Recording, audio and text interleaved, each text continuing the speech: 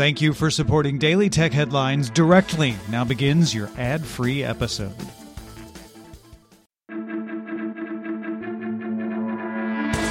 These are the Daily Tech Headlines for Monday, April 27th, 2020. I'm Rich Straffolino. The Khronos Group released the provisional OpenCL 3.0 standard, the latest update to the open framework for programming GPUs and other compute accelerators.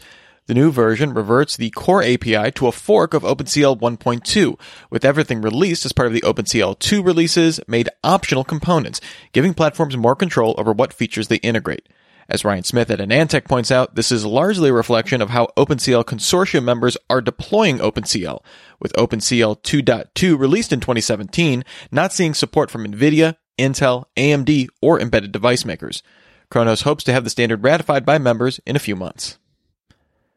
The Wall Street Journal reports that, according to sources, Apple production of next-generation iPhones is about a month behind schedule, indicating a later release than the company's typical September target. The company also reportedly cut its July to December build estimates by 20% as more production is pushed to 2021.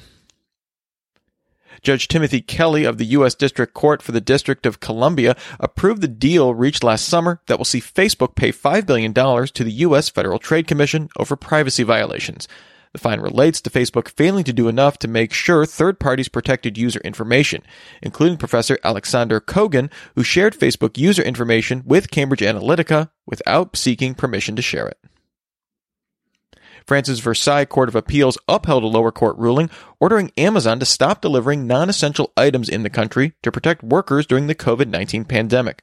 Under the ruling, Amazon can only deliver health items, food, pet food, and electronics, while it does risk evaluations in consultation with French unions.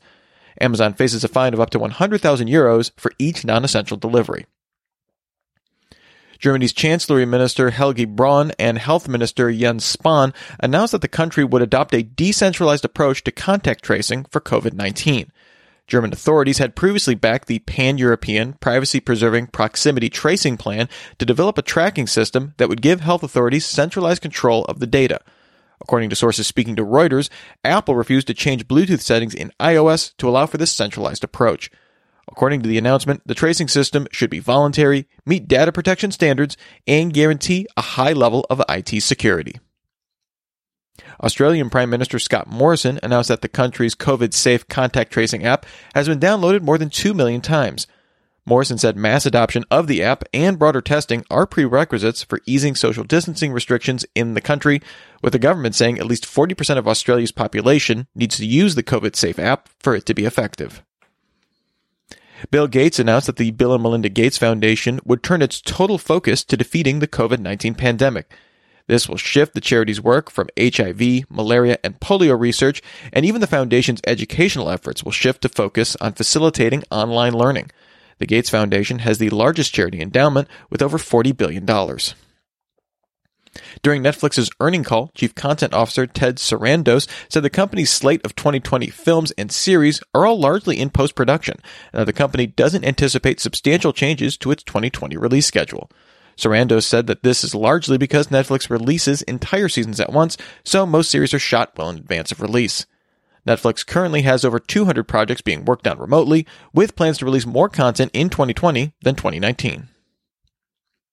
AT&T CEO Randall Stephenson will step down July 1st, and COO John Stankey will take over as CEO. Randall Stephenson will remain executive chairman of AT&T's board until January. Stankey was named president and COO of AT&T in September and gave over control of Warner Media Division to former Hulu CEO Jason Kilar earlier this month. AT&T recently settled a dispute with some investors over the direction of the company, agreeing to make no more major acquisitions and separate the role of CEO and chairman of the board.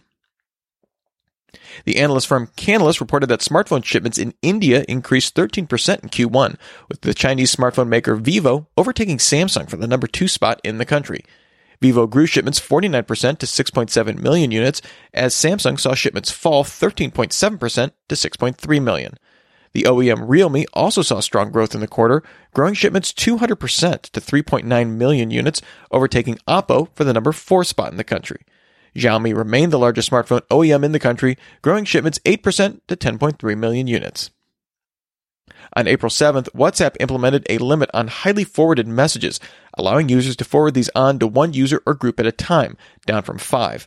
Facebook announced that since that change, the spread of such messages has been reduced 70% globally. Facebook previously limited WhatsApp forwards to 5 recipients in 2018, which instead reduced forwards on the service by 25%. And finally, Travis Scott grew 12.3 million concurrent Fortnite players to a 15-minute live virtual performance, breaking the record of 10.7 million set by Marshmello in February 2019. The number does not count views on YouTube or Twitch.